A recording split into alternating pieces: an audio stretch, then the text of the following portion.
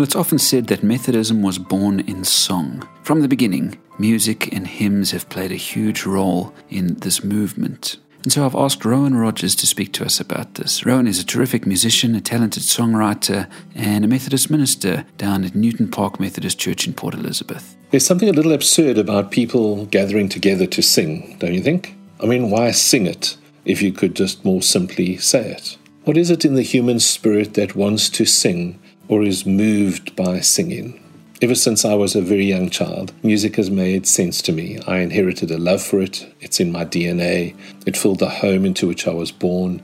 Every day my dad played and sang Methodist hymns, and with rare delight he taught me to notice the genius or the frivolity of some instrument hidden in a piece of classical music. My mom would frequently sing songs of praise whilst preparing food in the kitchen.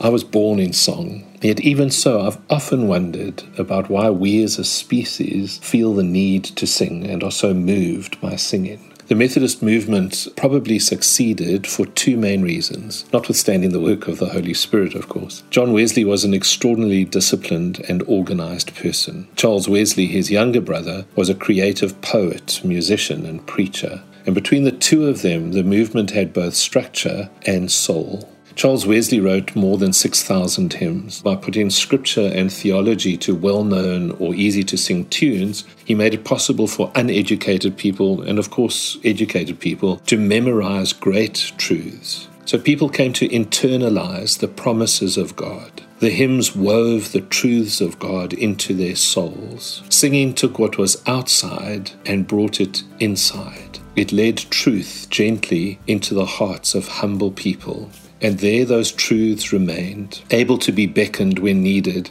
In times of fear or uncertainty, there was always a hymn. In need of a prayer, there was a hymn.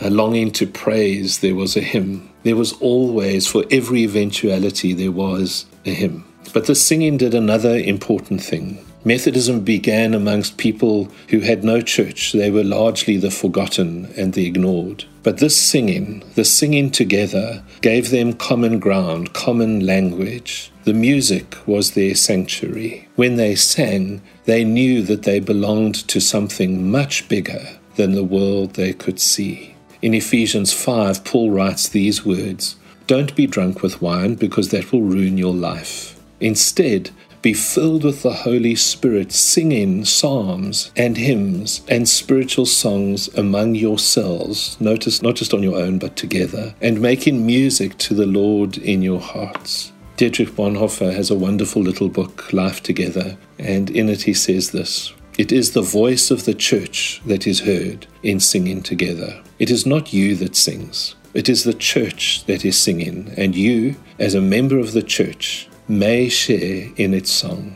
Thus all singing together will help us willingly and gladly to join our singing, be it feeble or good, to the song of the church." So I say to you, sing, dear friends. Do this strange thing that humans do and are drawn to. Sing often, sing together, and God bless you this day.